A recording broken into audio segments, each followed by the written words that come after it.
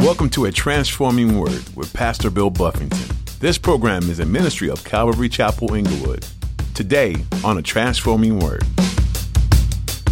Let everyone who names the name of Christ depart from iniquity. It doesn't mean you'll be perfect. It doesn't mean you'll be sinless. It doesn't mean that you'll never make a mistake again. But anybody here that has a past, anybody here who has a real conversion, you'll look at a point in your life where you lived in sin, and you'll see another point in your life where, I surrendered my life to the Lord. I no longer walk that way. I'm still human. I still fall and get up, but I'm not walking that way anymore. We should see that in our life. If you don't see that, I would challenge you that you need to be converted. Have you departed from iniquity? Has your life gone from darkness to light? Pastor Bill today challenges us to examine our lives to see if we have walked away from sin. Have we been truly converted? We know we have been truly converted to Jesus when we have walked away from sin. God knows those who have walked away from sin and those who haven't. He sees our hearts. You can't fool God by going to church or by saying the right words. There are no pretenders. God sees right through us. Now, here's Pastor Bill in the book of 2 Timothy chapter 2 for today's edition of A Transforming Word. There's a point at which you realize, hey, they don't want the truth. Paul says when you get to that point, you walk away. You don't get wrapped up in disputing and debating endlessly for nothing. So shun profane and idle babblings, for they will increase to more ungodliness. And it says, and their message will spread like cancer. One of the things about the false teachers, he said, man, the message they spread. Why do they spread? How come? I wish the gospel spread like cancer. And the word here they use for cancer really means gangrene. And it's just something that it takes over and it rots everything it just starts rotting and rotting and rotting on its way out. He says it takes over like a cancer, like a gangrene. Why does it do that? How come the false teachings seem to thrive? Because there's usually something in a false teaching that appeals to man's flesh. When I look at the prosperity gospel, I'm like, why is that so prevalent? It's interesting that the prosperity gospel is most prevalent in areas where people are poor. Where people don't have. You go to your inner city, prosperity gospel, because people that are broke want some money. On third world countries, Africa, and these places where they don't have much. Nigeria, the prosperity gospel is on fire because these people that don't have much, the hope and the dream of becoming rich through God is appealing to their flesh. And so those ministries seem to be blowing up, but they're not blowing up with people that fall in love with Jesus. These people are being taught to see Jesus as a sort of a genie. That if I love Jesus, if I praise him high enough, if I give to him enough, that I'll get for myself. And so we don't want to become that, right? We want to avoid becoming that kind of a group or getting wrapped up in those sorts of things. Paul says, look, the message is spread like cancer, spread like gangrene. That's why it's so important for Timothy that he be a man that walk in the truth, that he study the truth, know the truth, and preach the truth, because he's going to be coming against that his whole ministry. Same thing. I mean, I look at what I get to do. That's constantly something that I run into people, and we, in one sense, we believe in Jesus, we love the Lord, but then over here we have a vast disagreement about why we come to the Lord and what we do for the Lord and what the Lord desires of us. And so Paul's instructing Timothy. He says, though you're going to see it. It's not different then than it is now. Those messages are going to spread like gangrene. He names two of the guys. He said their message will spread like cancer. Hymenaeus and Philetus are of this sort, who have strayed concerning the truth, saying that the resurrection is already past, and they overthrow the faith of some. So their false doctrine here is listed that they were saying that the resurrection had already passed. What would that do to believers? They wouldn't be looking for the Lord's return. It would impact their view on a lot of different things. It was a false doctrine. He names them out. So how do you feel about the fact that Paul names these guys? He calls them by name. Their names are in Scripture for all eternity. Hymenaeus and Philetus. With all the Bible names, I've met Titus, I've met John, I've met James, I've met Peter's. I've not met Hymenaeus and Philetus. I haven't met a Jezebel. There's some Bible names that you just don't see. Nobody names. You don't have a little Judas up in children's ministry. These names are here for all eternity. Some people think it's wrong. We shouldn't name names. You shouldn't call that man's name from the pulpit. I wonder, because Paul does it all the time. Paul's like, put them on blast. And I was going over that this week. I've talked to several different pastors, which, to hear their different views on it. Some guys just say, I stay away from that. It's kind of touchy. Other people don't have no problem calling names from the pulpit. And I was reading this and I'm saying, okay, God, why did he call the name? Like, is it something we should do? Should we call these people out? Should we put them on blast? One thing is this. I'm sure Paul the apostle putting these people out, for those that knew Paul was legit, Paul had labeled them. You guys know these guys ain't about nothing. Don't get wrapped up with them. I hope it brought them shame. I hope when they heard that their names was being written in the letters to Timothy and read to the churches, that they were ashamed of what they were doing. But I guess this, as a pastor or a shepherd, Paul was now protecting the flock. He said, I've identified these guys as not legit. Don't go there. Don't listen to them. Their doctrine that the resurrection has already passed is false. And he didn't apologize for naming them. Paul doesn't say, well, he don't look like he stayed up all night considering whether he should do so. He just named them. So because of that, I don't think it's necessarily wrong. If I know that there's someone that a lot of people are listening to and they're false, I don't believe it would be necessarily wrong to name them, to say, hey, that guy is false, if you're going to identify what the false doctrine is. Paul names him and says, this is what he's teaching, that the resurrection has already passed. That is a critical doctrine, right? We're looking for the resurrection. We're waiting for the Lord. We're waiting for, he's talking about the resurrection where we're going to be caught up. We're going to go to be with the Lord. The dead in Christ will rise first. That hasn't happened yet. If that has happened, then we're no longer waiting on the return of Christ. We're no longer waiting on Christ to catch us up to be with him. It changes our end time view, a whole bunch of different things. So Paul says that's false doctrine, that these guys are going around. It's spreading like cancer, but it's false. These two guys that are teaching it. And it says this, they have strayed concerning the truth, saying again that the resurrection has already passed, and they overthrow the faith of some. The result of their teaching is that some people's faith is being overthrown. Now, just real quick on that.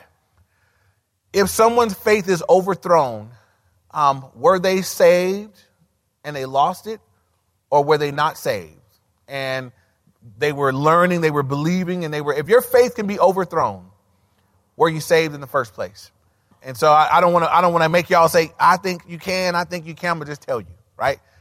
If your faith can be overthrown, it was never solid in the first place. I don't believe that a genuine faith in God, a saving faith, can be overthrown. Jesus says, none that are in my hand, I haven't lost any of them.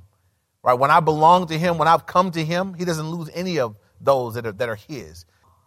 The verse I always look to in 1 John 2, I believe it's 16 or 19, I believe.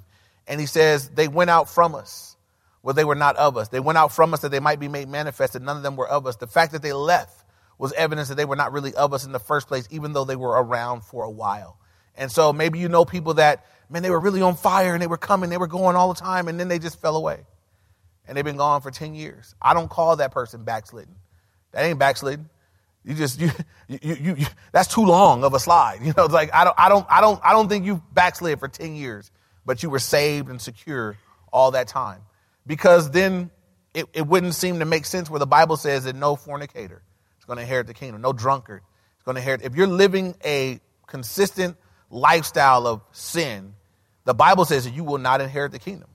So I'd rather tell you that and have you repent and get saved than to have you thinking, well, I'm just backslidden. But but when I was 10, I did go down to the altar. So I'm saved. Just God eventually going to come back to the Lord. I think that that's one of Satan's tricks for people that didn't really make a commitment to the Lord, haven't really had a true conversion. I think one of Satan's tricks is to keep those that are not converted thinking that they are converted. So you die lost, thinking that because I raised my hand one day or I went down the altar one day, I'm saved. We'll see that the evidence of a transformed life is that we walk away from sin. We depart from iniquity. So if I'm continuing iniquity and growing in sin, it's hard to see that pattern and say that I've been converted. I've been transformed, that God's taken up residence in my heart and I'm not the same person anymore. And so let's keep it moving. He says in verse 19, nevertheless, the solid foundation of God stands, having this seal. The Lord knows those that are his, and let everyone who names the name of Christ depart from iniquity. And so he says, look, nevertheless, even though the faith of some has been overthrown, He says, nevertheless, the Lord knows those who are his. God knows those that belong to him. So we're going to have two pieces here. We're going to have a divine piece, God looking down saying, I know those that are mine. And then there's a part from more of an earthly perspective. Let everyone who names the name of Christ depart from iniquity. God knows those that are his. How do you know that you're his? You've departed from iniquity. God says the solid foundation of God stands having this seal, that the Lord knows those that are his. And then we're told this, let everyone who names the name of Christ depart. If you name in the name of Jesus, if you're saying, I am a Christian, I am a believer, I have given my life to Christ, so let everyone who names the name of Christ depart from iniquity. It doesn't mean you'll be perfect. It doesn't mean you'll be sinless.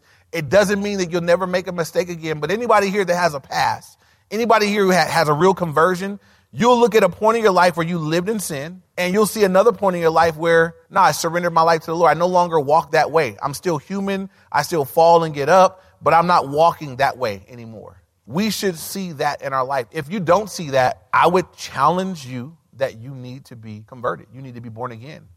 Paul says, look, that let everyone who names the name of Christ depart from iniquity. And throughout Scripture, when we see a distinction made between saved and lost, the issue with those that are still lost is that they're still sinning.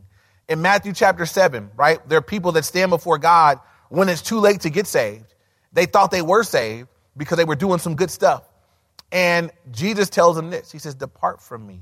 I never knew you, you who practice lawlessness. That you guys are still living you practice sin. You live in a habitual pattern of sin. I never knew you. You were never saved in the first place. And so, not that we're going to be perfect. I don't want to put a trip on somebody. If you're saved, you still blow it, but it's not your pattern. My life before I got saved, there was a pattern of habitual alcohol, habitual sexual sin, habitual lying, habitual thievery, and just other junk. That was the pattern. Then I got saved. Turn around, start going this way.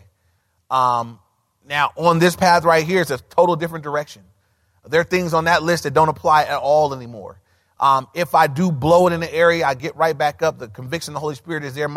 I'm nothing like that guy. I know that my life has been transformed and I'm moving in a new direction and have been for some time. That's what we're looking for in our life, that we can say, I know I've been born again. I know that I made a U-turn at some point. So we're looking for that. That's what Paul is pointing out here. Let everyone who names the name of Christ depart from iniquity. Then verse 20, he gives this illustration. He says, but in a great house, there are not only vessels of gold and silver, but also of wood and clay, some for honor and some for dishonor. So he says, look, in this great house, the house is speaking of the church, the worldwide church of God, the believers worldwide. In a great house, there are two types of vessels. There are vessels of gold and silver. Those are the honorable vessels. If you got gold and silver vessels, those are special. Those are the ones you put out when special company comes. Those are the good stuff. And it says also some of wood and clay. Those are not special. Those aren't the ones you're putting forth, on the good table or whatever. And it says some for honor and some for dishonor. And there's differences of opinion on this. Does that mean that there different classes of believers? Are there some believers that honor God and some that don't? This is what it works like. There are people that name the name of Christ that live in such a way that they're a vessel unto honor, that their life is being used to honor the Lord. They bring honor, they bring glory to God through the way that they live their life. There are also some vessels that are in the church that they bring dishonor to the Lord, that the way that those people live, the things that they do as their name in the name of Christ, they actually bring dishonor. And so he says, look, in a great house, you got both. We know that always in the church you have present believers and non-believers. We know that the wheat and the tare, they grow up together. They look just alike until harvesting time, just about. And so we know that's the case. And so he said, look, in a great house, there are both vessels. So what you can consider about your life is, does my life bring honor and glory to the Lord, or does it bring dishonor to God? Those that are watching you, those that inspect you, those that see how your life is lived, your children, your neighbors, your friends, your coworkers, whoever's watching you and knows you're a Christian, does your life bring honor to the Lord? Does it bring dishonor? Because again, in this great house called the church, there are both. There are vessels of honor. There are vessels of dishonor, things that bring dishonor. And just think about that. A vessel that brings, notice that neither vessel is neutral. It either honors God or it brings dishonor. There's no vessel in the middle that does nothing. There's not a vessel that honor, dishonor, and just no honor at all either way. It's one or the other. That's always the way it is with the Lord. Hot, cold, for me, against me, honor, dishonor, saved, lost. There's no middle ground with the Lord. There's no fence. There's no safe place in the middle where I'm neither one or the other. It's one or the other. And so what are you? What am I? Is our life bringing honor to God? Does it bring dishonor? We want our lives to bring honor to the Lord. And so it has everything to do with how we live our life. The next thing he says, therefore, if anyone cleanses himself of the latter, he will be a vessel for honor. And it goes on to list some things: sanctified, useful for the master, prepared for every good work. So what is he saying first? If anyone cleanses himself of what? I believe anyone cleanses himself of the latter is speaking of the iniquity. You've cleansed yourself. You're no longer walking in a dishonorable way. You're no longer walking in sin, anything else. God says, anyone cleanses himself of the latter, says, then he will be a vessel for honor. And it goes on the list what that looks like. First of all, sanctified. The word sanctified means to be set apart by God for God. He'll be sanctified. God will set you apart for his use. How special is that God would say, I would set you apart for my special use. Take your life and set it apart. I got a special plan. I got something I want to do just with you. Most of us here have things that are just ours. You have things you share, but everybody here has things that are just yours. In my house, there's a lot of things that are shared, but my toothbrush is just mine. I don't expect to come in and see somebody else. Much as I love all my family, I don't expect to come in and see somebody bumping their gums with my toothbrush. That's my toothbrush. It's kind of personal. There are things that's set apart for me, by me, just for me. That's my toothbrush. There are other things of the sort. When I was in high school, I'll never forget this. It scarred me. But I came home one day and my sister had taken my boxers and was wearing them. She was in the house. And I remember just looking like, no.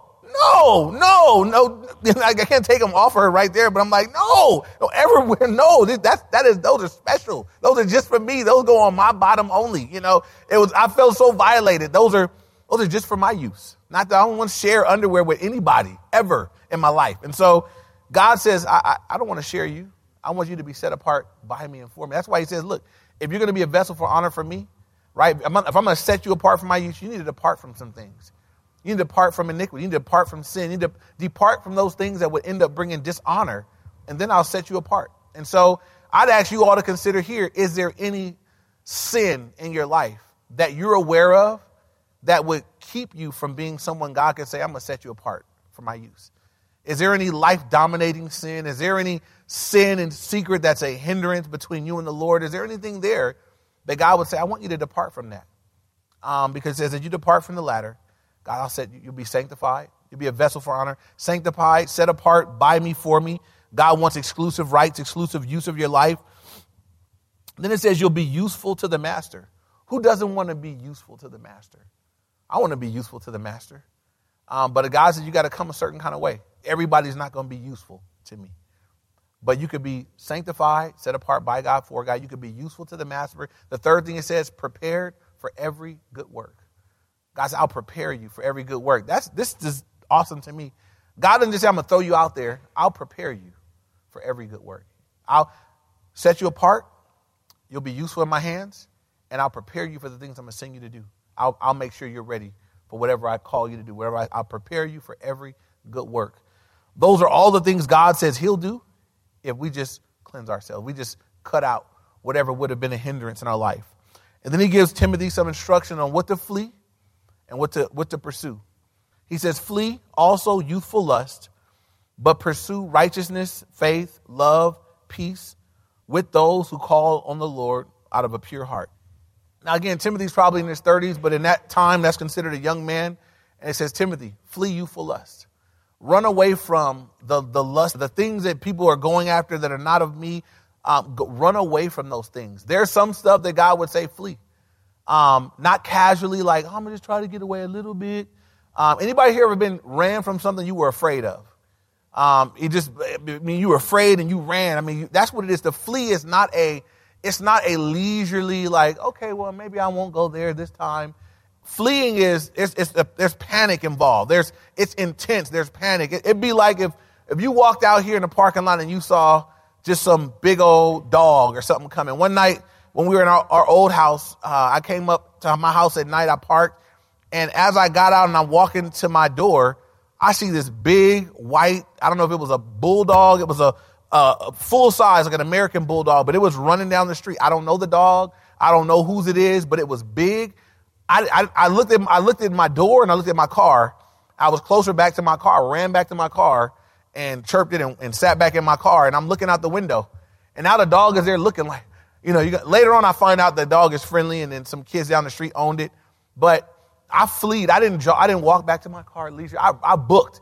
I ran. I run back to my car and I got in it and waited till that thing was gone because I didn't know. I didn't know what it was or what it was going to do. And so when he tells Timothy, flee youthful lust, think about the things that, again, people lust after and they go after. The lust of you. God says, flee from that, man. Run from it. Don't participate in it. Don't hang around it. Run away from it. Then he says this. It's not enough for the believer to get away from bad. He said, but pursue what's good. Pursue righteousness, faith, love, peace. And then he says who to pursue it with other people that are calling on the Lord out of a pure heart. And so it does matter to God who you hang out with. What I've seen over the years, one of the biggest hindrances to individual spiritual growth is that they stay connected to people that are spiritually dead. And maybe you have relationships. Well, I grew up with them. I've known them since we were friends. Good, be a witness to them. But there comes a point where you got to pull away. If you want to write these verses down, 1 Corinthians 15:33, God warns. He says, don't be deceived. Bad company corrupts good character, good morals. Evil company corrupts good morals. God says, look, don't be deceived into thinking you can hang out with people that are living wrong and it not rub off on you. You hang out long enough with the wrong people, your language will mess up. You be like, man, I don't even talk like that. But now I'm talking like that. I don't usually think like that. Now I'm thinking like that. I don't usually consume that. Now I done consume some of that. You're hanging out with the wrong people. And so God said, don't be deceived. Be careful who you hang out with. Don't just not hang out with bad people. God says, find you some people that are calling on me out of a pure heart. You guys will burn together. Anybody here that's got good fellowship in your life? You got people that you hang out with that love the Lord. You fellowship with them a little bit and you feel pushed. I got people that I talk to and I hang out with. I get done. I feel like doing more. I feel like, man, I feel stirred up in God through the interaction, through the fellowship, through the hanging out. It wasn't something we got on each other's case. It wasn't that we challenged one another. We just fellowship. We talked about God. We talked about what God's doing in my life and his life and back and forth. And I get out the phone or I get out of that interaction. I want to go further. It has a positive impact on my walk with the Lord. God says, find them people. And when you identify those people, that's who you choose. When you got choices, you don't get to choose who you work with. You don't get to choose who you sit next to at school. But when you decide who you're going to hang out with in your leisure, find you some people that are good for you, that love the Lord. God says, pursue righteousness, faith, love, and peace with those who call on the Lord out of a pure heart. Find you some people like, not just some people that go to church too, because everybody here knows some people that go to church too that ain't about nothing either. So find you some people that are calling on the Lord out of a pure heart, their sincerity in their heart as they call out to the Lord. And God says, get together with them. Hang out with them. Timothy, it's going to be important as you serve me and live for me. Who you hang out with is going to be a big deal. I found that to be true in my life, that it's a big deal who my friends are, who I hang out with, who I spend my leisure time with. It does matter.